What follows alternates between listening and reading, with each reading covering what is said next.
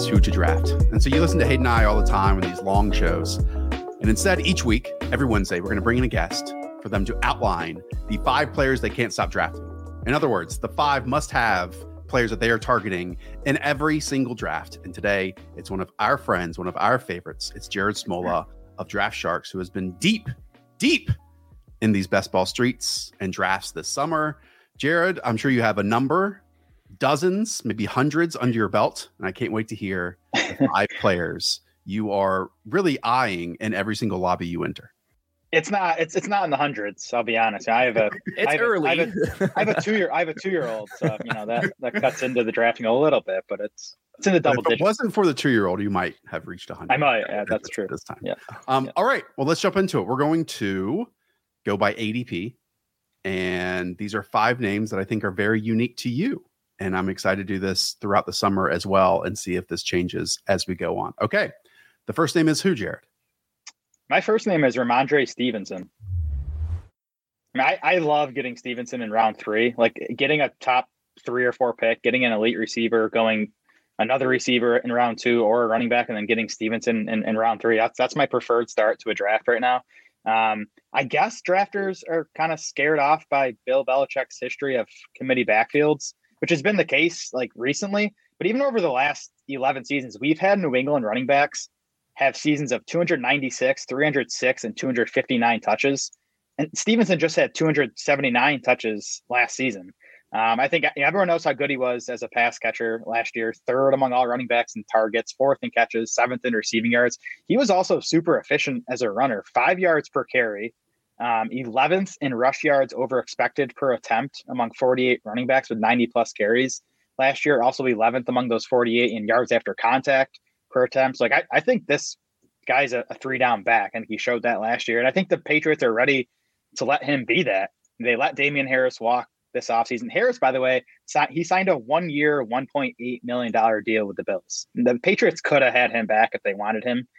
So they let him go. They bring in James Robinson on a contract with literally no guaranteed money. They returned these 2 day 3 guys from in the 2020 draft, Pierre Strong and Kevin Harris, who, again, day 3 picks, did barely anything last year. So it just seems to me that the Patriots are ready to give Stevenson this 3-down role, and I think he's going to be super productive with it. He has the size profile. He's got the receiving profile. He's got the goal line opportunities all lined up right for him. And like you said, the Patriots have used some big time touch players in this backfield before, and there's no competition. And to me, the answer to this is basically, do you want to fade Matt Patricia? If the answer is yes, then draft some Ramondre Stevenson. I think that everybody wants to get away from Matt Patricia. So this is a bet on Bill O'Brien. I just think it's a great spot where he's going in drafts. Like, to me, these like Devonta Smith, Jalen Waddle types, T. Higgins types, I like them in fantasy. I don't like them as much in round 2 or 3, like the early part of round 3. I would much rather go with these 3-down bell cow types. Ramondre Stevenson, if the Patriots can be a league average offense this year, which they were with Mac Jones in his first year, I think Ramondre Stevenson can be a top 3 fantasy running back this year. Yeah, and it's not just those wide receivers that you talked about in Devontae and in T. Higgins, and this is just ahead of DK Metcalf. At that round 2, 3 area, he's going kind of at the end of that running back tier of Derrick Henry, Josh Jacobs, Breece Hall, and Ramondre. I love drafting all of them, but I'm with you, Jared, where like in some cases I would just prefer Ramondre Stevenson. Like, this is a player, when I step back and think about him, I almost feel like the lens where he's viewed is incorrect. Like, because of his size, I think people believe he's almost a bruiser, when in fact he's almost like this elegant runner and big play artist. I mean, he was 6th most in carries of 15 plus yards last season. Like you said, his receiving skills are not out of this world, but they are like in that next tier behind like the truly elite players in this class. And I think the only question we might have about Ramondre Stevenson is if he finally does have that goal line role and goal line work, because when it was he and Damian Harris, obviously Harris was the one when both were healthy, owned that. I mean, he had 9 touchdowns back in 2021 as a fantasy darling on just 15 carries. Last year, Ramondre Stevenson just had 7 carries inside the 5. But I'm sure that you guys are going to point out that wasn't because of their lack of trust in him per se. It was just because the offense stunk so much that they rarely got opportunities inside the 5-yard line. We just think like the offense as a whole is going to be much better this year. For sure, yeah. One more note on Stevenson's like potential role. So in 7 games last year with Stevenson healthy and Damian Harris either out or leaving early, Stevenson averaged 17.5 expected half PPR points per game. That would have led all running backs. Eckler led last year with 17.3. So I'm not saying Stevenson's going to lead in expected points, but it's possible. If he plays the role he did last year with Harris out, he I think as Hayden said, he could be a top 3 running back this year. And that's what that offense stunk, and he still was able to do that. So, and like the skill guys, they're not gonna like all of a sudden pass way more because they brought in like a true number 1 wide receiver. Like they still have the same problem. So it's just like, could the offensive line be healthier? Can Mac Jones play healthier? Or is the play calling going to be a little bit better? And I think the answer, like our assumption should be yes, like without question. And there's a chance that it gets way better too. Yeah, Jared, I want to get your view on this because Hayden and I actually haven't talked about it at all. It's pretty clear there's like this rookie year doghouse scenario for like any running back in a Bill Belichick roster, let's say. And Ramondre went through that during his rookie year and then eclipsed it last season. This past year, it was Pierre Strong, it was Kevin Harris. You talked about bringing James Robinson. I think people now realize that despite the up to language when he was signed, there's like no lock for him to be on the roster at all. Do you think that one of those guys can take a Ramondre-esque step and like have a chunk in this backfield? Because at least again, from my seat, Ramondre is so clear in terms of talent and versatile skill set versus those guys that are kind of narrow skill set role players. Yeah, I mean, someone else is going to get work in this backfield, right? Like, again, I'm not projecting a Saquon Barkley type role for Stevenson. Like, someone else is going to get some work. I think Pierre Strong is a good candidate. I think he's that, bigger play guy that they probably are looking for at this point. But again, I didn't love Pierre Strong or Kevin Harris coming out. Again, they were day 3 picks. I don't expect either of them or James Robinson to like significantly cut into Stevenson's workload. Bill O'Brien coming from Alabama, totally different body types, but maybe we get some, Jahmyr Gibbs-esque usage for Ramondre Stevenson here too. Yeah, I think it's possible. I think that Ramondre is going to get anything that he can handle, and I think that Pierre Strong is going to be the change of pace back. And I think that's a good kind of 1-2 punch where Ramondre can kind of do a little bit of everything at a decent level, and then Pierre Strong more outside zone, just get him one cut running and maybe play a little bit of the 2-minute drill situations. But Ramondre can handle all that stuff, so it's giddy up. Who's next, Jared? Justin Herbert's my next guy. I'm definitely in on like wanting one of these elite quarterbacks, especially in these best ball tournaments, right? Like for one, they are safer bets relative to the running backs and wide receivers they go around. But I think more importantly, they give you that 25, 30 point upside that you probably are going to need, to win one of these underdog tournaments. So Herbert is my favorite relative value among these elite quarterbacks at current ADP. He is quarterback 7 in current underdog ADP going in the middle of round 5. I like that price tag on him. Herbert, he sunk from quarterback 3 in fantasy points in 2021 to quarterback 8 last year. He actually scored 6.2 fewer fantasy points per game. What happened? Mike Williams and Keenan Allen missed 11 combined games. Herbert did throw for 20 fewer yards per game in 2022 versus 2021. The big thing, though, 13 fewer passing touchdowns for Justin Herbert last season. His touchdown rate sunk from 5.7% in 2021 to 3.6% last year. 3.6% ranked 21st among 33 qualifiers. The league average is around 4.5%. So I don't know about you guys, but I will bet on Justin Herbert's touchdown rate rebounding not only to league average, but above league average, which it was in his first 2 seasons. I think, we should get better health from those top 2 wide receivers. They add Quentin Johnston, a nice third wide receiver insurance on those top 2 guys. And then, of course, the offensive coordinator change, I think we're all excited about with Kellen Moore coming in. I think that's going to be a big boost for the offense. Yeah, I think the offense will just be more functional. I think there'll be more downfield opportunities, and that's playing to Justin Herbert's strength. He has an absolute cannon out there. And the other name is Rashawn Slater, their left tackle. He missed almost the entire season. He's an absolute stud when he's out there too. So there's a lot of pieces coming back, and it was just basically touchdown regression. And that season where you were talking about 5.7%, that's really good. That's not like outlier level. Like that can just be his career baseline. And all of a sudden we're were all the way up there. I was looking back and I'm doing some studies on spike weeks because it's so important for the best ball format. And in 2021, Justin Herbert had 4 games where he had a true spike week. That was only behind Patrick Mahomes and Josh Allen. And then last year, he didn't have a single one. So if we can get back to where he was in 2021, which I think is like totally fine. That's not outrageous to say, especially with all these weapons. I really like him. He's not in the 3rd round like some of these other elite quarterbacks, but I still think that he offers not the exact potential as them, but a tier below that. I don't see that he can't have a Joe Burrow type of season this year.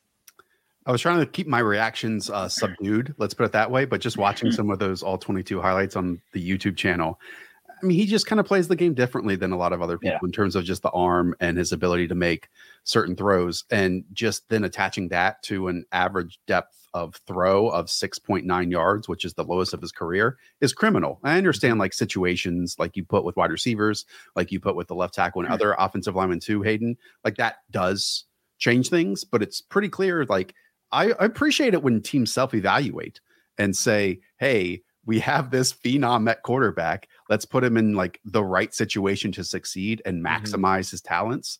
And if we do get that, then like, again, he played well last year and that still finishes like the quarterback 18 in points per game.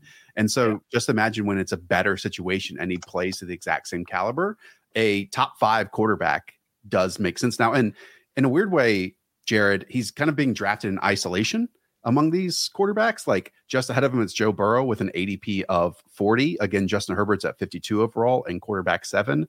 And then after that, it's quarterback 8, Trevor Lawrence at 61 overall. Yeah. So he's like there if you want him. Who are you stacking him with? Because Mike Williams and Keenan Allen both are 4th round picks. You can either find a falling Mike Williams and stack him up there. Do you prefer Keenan Allen straight up over Mike Williams? They kind of go back and forth on like a year-to-year, week-to-week basis. Yeah, Keenan Allen almost made my list for this show, but I didn't want to have 2 Chargers. I just think what he did over, because the first half of the season was wiped out by the injury, but if you look at the second half of the season, the target share and the production was awesome. I do think it's, in the half PPR and underdog, it's closer between Allen and Mike Williams, and I think Williams probably gives you, I don't know, you could probably tell me, Hayden, does Williams give us higher spike week potential? It feels that way. It does feel that way. I will say that Keenan Allen like gets to 20 points like pretty frequently. Like, is he going to have like a 38-point game? Maybe not. But I think either one could run really hot with touchdowns. I think that Keenan Allen gets used, like this like quote unquote slot receiver. So I think both of them have upside. Yeah.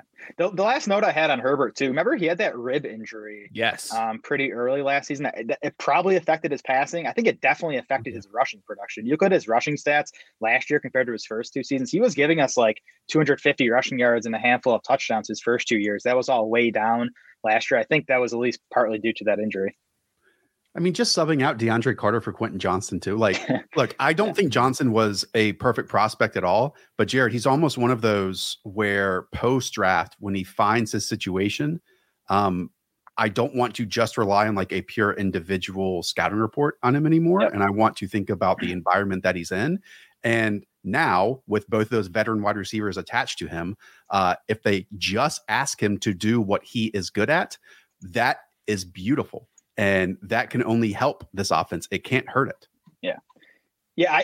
To me, Johnston was interesting because I thought he needed to land with a smart offensive coordinator. Because to me, he's a big wide receiver that almost plays like a small wide receiver. Like to me, after the catch is his best asset. Kellen Moore is at the top of the list for me of like smart OCs that I think will use him the right way. Cool. All right. 2 down. Who's number 3?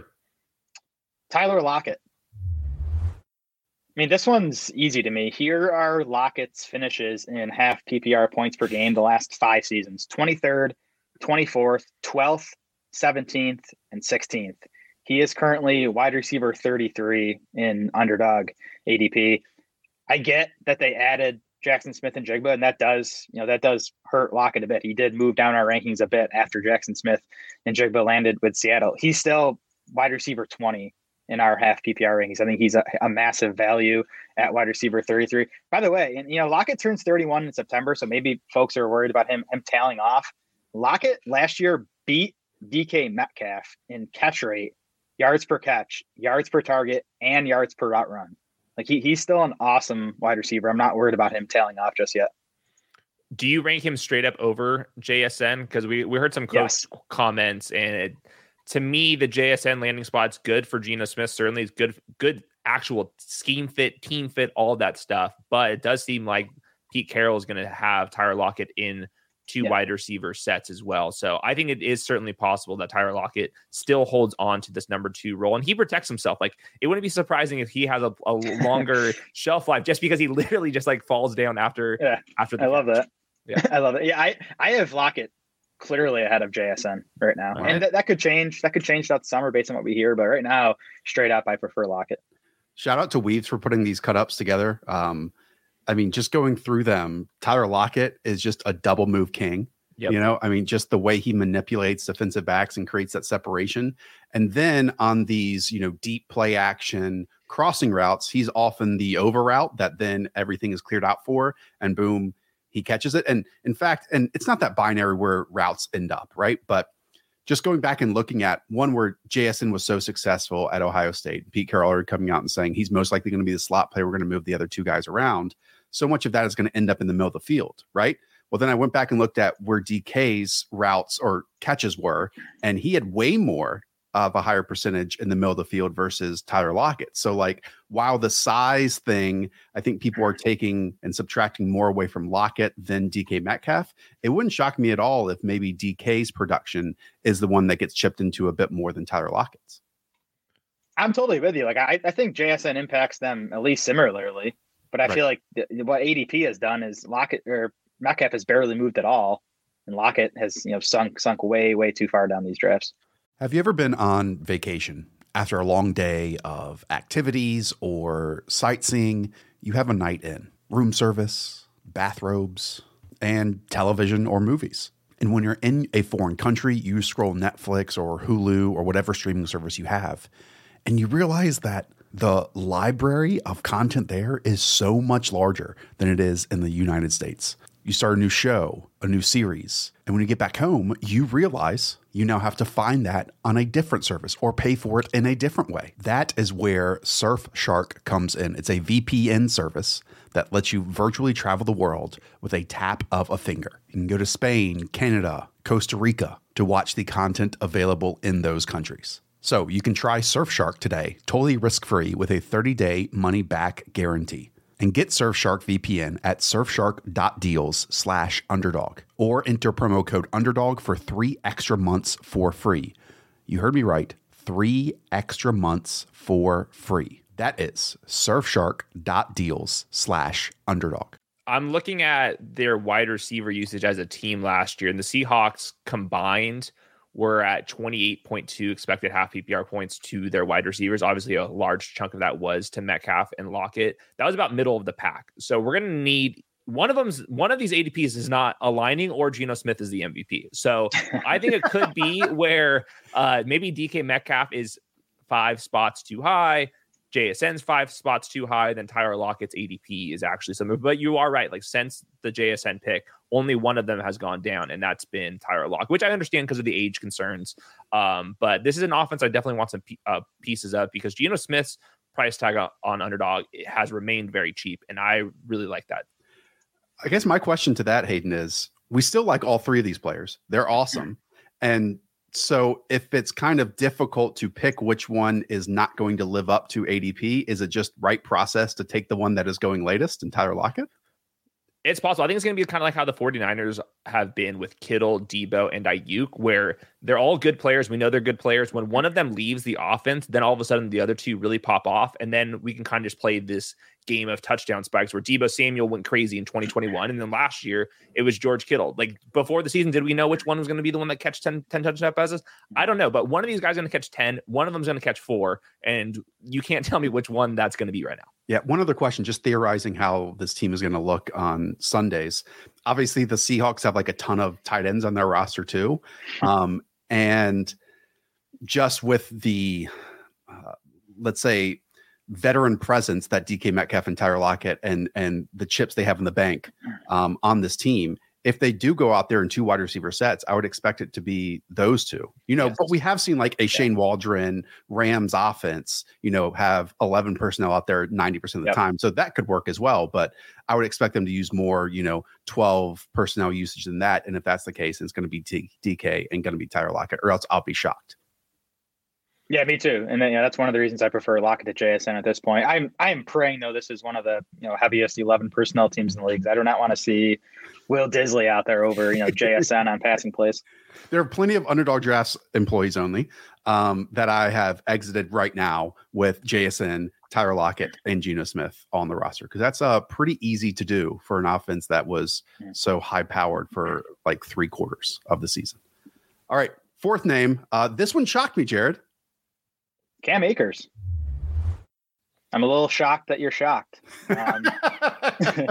So Akers is RB24 in underdog ADP. I have him at RB16 right now. I guess let's go over Akers' career so far. I mean, 52nd overall pick of the 2020 NFL draft. Got off to a slow start as a rookie, but Akers averaged 22 carries and 94 rushing yards per game over the final 6 games of his rookie season. Then, of course, had the Achilles tear in July of 2021. Surprisingly made it back for the end of the 2021 season. Was super inefficient at the end of that season, not surprisingly after the Achilles injury. And was also inefficient over the first half of last season, which, again, to me was not a surprise because Achilles injuries are tough, especially for running backs. But from week 11 on last year, Cam Akers averaged 4.8 yards per carry. He was 4th in Pro Football Focus's rushing grades. He was 7th in PFF's elusive rating, and he averaged 17.3 carries over his final 5 games. Like, they went back to him as a workhorse back. And Sean McVay really throughout his coaching career has preferred a workhorse back. Like, for the most part, that's been Todd Gurley. But again, like, Cam Akers in spurts has gotten workhorse usage. Even like Darrell Henderson has had games where he's gotten 15 plus carries, 20 plus total touches. And then you look at the competition for Cam Akers. They returned Kyron Williams, and they spent, like a 6th round pick on Zach Evans. So I just think it's set up for Akers to get really strong volume. And there is some bounce back potential to this Rams offense, right? Like, they get better health on the O-line, and obviously from Stafford and Kupp. Like, I think this offense, I don't think it's going to be what it was a couple years ago, but I think it's going to be better than what we saw for most of last year. Yeah, we've seen McVay have top 5 fantasy usage at the position. Last year, the Rams were dead last in expected half PPR points to their running backs combined per game. That's because the offensive line was an absolute train wreck. This should be much better. They've invested in that spot with their draft picks up top. And then I think Kyron Williams is going to mix in on some passing downs. I think that they do like him, but Cam Akers had a bell cow profile kind of going into this. I'm not expecting him to be, but he is one of these guys who's attached to an offense who could bounce back and be a top 10-ish offense. The defense is going to be bad. I'm not sure if the team's going to be any good, but I think this team has played really fast before, and I can see that exact same thing happening to Cam Akers. So he's very volatile. I can see this thing where like all of a sudden Zach Evans is in there in the fantasy playoffs, but at the same time, Cam Akers is like the running back 24 right now. And I think that's a decent price tag because I do think that there are paths to him getting into that top 12 conversation just based off of the offense of upside. And then I think that Cam Akers, at least down the stretch last year, looked pretty good. So big contract year for him as well. I guess what I'm nervous about, Jared, is there were no whispers out of Rams camp ahead of that week 1 game in the Buffalo Bills. And then basically what we could have taken out of it was Cam Akers was 3rd on the depth chart. And that uncertainty, it's always scaring me when Cam Akers is on the board, because I could, as what Hayden said, like easily see a week to week change or like just total unknown of how Sean McVay is going to utilize his backfield. Like, throw my hands in the air, have no clue. Because it took him until week 13 to play over 50% of the snaps last season. Yeah. And the other aspect to it is we do, like with Ramondre, we talked about big plays. He had just 7 carries of 15 plus yards on 188 attempts last year. And maybe that's, coming back from the Achilles, but I'm just a little nervous he doesn't like have that much juice anymore. But some of it also surely was about the run blocking as well. So it's just one of those scenarios that I have like so many questions, and I'm not totally sure what like the massive upside case is too. Yeah, I mean the McVay point is fair. Like, there was a point in the middle of last season where it looked like Cam Akers was done with the Rams. Remember? For sure. So like, I don't know exactly what happened there. But again, to me, the inefficiency late in 2021 and early this past season was the Achilles. Like, that's an injury that takes 18 months to get back from, usually at best case, if guys even get back from it. So, heading into last year, I was like, is Akers ever going to be a thing again? Right. Because of that Achilles injury. But what he showed down the stretch. And I get it's a small sample. It was like 6 or 7 games, but the usage was there, the production was there, the efficiency, the underlying stuff was all there. So to me, if he's back to the guy he was when he was a second round pick coming out, I just think he's clearly the best talent in that backfield. He was literally the running back one on the week in week 16, like literally the running back one. So, and I think that should matter most. There was a lot of skepticism, like Josh was pointing out early, but the last thing we did see was him going to work. But at the same time, what we did see at the end of their Super Bowl winning season was Cam Akers rushed back from his Achilles injury and forced into a bell cow role, like dominating that backfield. And then over the summer, we did hear through Jordan Rodriguez's columns that, hey, they do want to split the backfield up as soon as training camp started. So I'm almost waiting for that shoe to drop a little bit to like know exactly how to see this backfield. So like I'll be on The Athletic with J-Rod's stuff, you know? Yeah.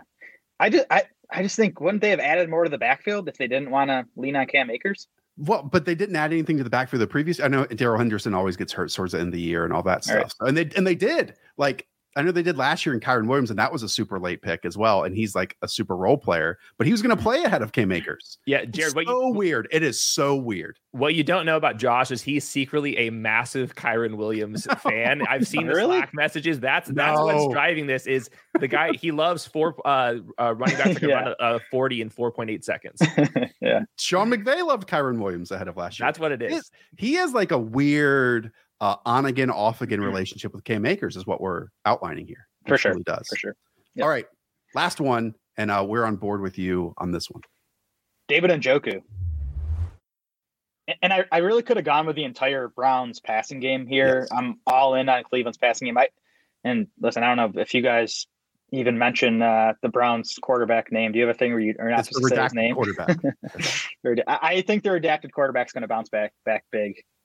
Maybe unfortunately, depending on how you feel about him. He was an elite passer before the suspension, and I wasn't surprised he struggled. Actually, I mean, he hadn't played football for what was like a year and a half, 2 years. He's joining a brand new offense, coming in mid-season to start the final whatever number of games it was. I wasn't surprised he struggled. I think with a full off season in this Stefanski offense with these weapons, I think he's going to bounce back big. And if that happens, I want a lot of pieces of this passing game. And Njoku is my favorite value in Cleveland right now. He missed 3 games and most of a fourth last year with injuries. In his 13 healthy games, he saw 18.4% target share. That's a really strong number for a tight end. He scored as the tight end 8.5 PPR points per game. And again, that was on a Browns offense that was, Jacoby Brissett in the first half of the year, a struggling Watson over the second half of the year. The Browns finished 22nd in passing yards last year. I think they could, jump into the top 10 this season. So just give Njoku the same role on a much more productive Browns offense. And I think you're talking about a guy who, could finish as a top 5 tight end. He's one of those players where it doesn't sound like an impressive threshold, but he had at least 6 targets in most of his games. And especially if you remove some of the games where he was battling, and like 6 targets. And this was on an offense that was definitely more balanced than what we're expecting it to be this year. The other thing with David Njoku is he's just really good. Like, the guy is just moving differently than most of the tight ends you're drafting, and his ADP is definitely a tier 2 spots below like the Darren Wallers, the Dallas Goedert types. And I don't think that those guys are necessarily that much better than David Njoku is himself. And I like stacking my tight ends with my quarterbacks. So I like drafting my quarterbacks first, then followed up with the tight ends and just hope that the touchdowns go his way. And I wouldn't be surprised if the touchdown started going David Njoku's way. He's just a total grown ass man. Yeah, I just wanted to highlight these 2 plays here because they're both against the Patriots. And the first one is against a much smaller slot corner, and he just routes him up. He has the outside leverage. He takes it, but he sustains that separation. And then after the catch and this next play, he is the isolated wide receiver on the backside. How many other tight ends across the league, especially at his value that you're getting him right now at tight end 9, 104 overall, are able to do this? And he just routes up the safety with a double move. And look at all that separation down the field. Just going back and watching David Njoku, he is a 3-level route runner in ways that other tight ends are not. On shorter passes, on screens, he can win after the catch. On that short to intermediate area, he just finds soft spots, just sits there, doesn't move, and then can pick up 3 or 4 yards to pick up the first down. And then he is unlike many others where he can really get vertical. And if he had played all season long, maybe with Jacoby Brissett or with a better Deshaun Watson, like I just don't see how at a position where so often we chase just maximum upside and maximum athleticism, he would be going in this spot. But here we are, and it just seems like a gift to me, like it does to you, Jared. He's not even 27 years old yet either.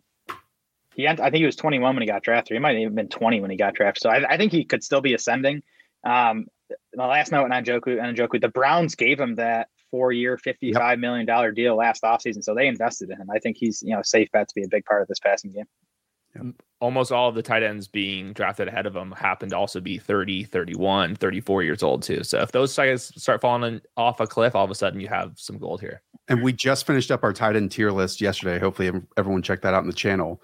But I mean, Njoku was responsible for 28.6% of the Browns' red zone targets last year. That was the highest among all tight ends, even higher than Travis Kelce.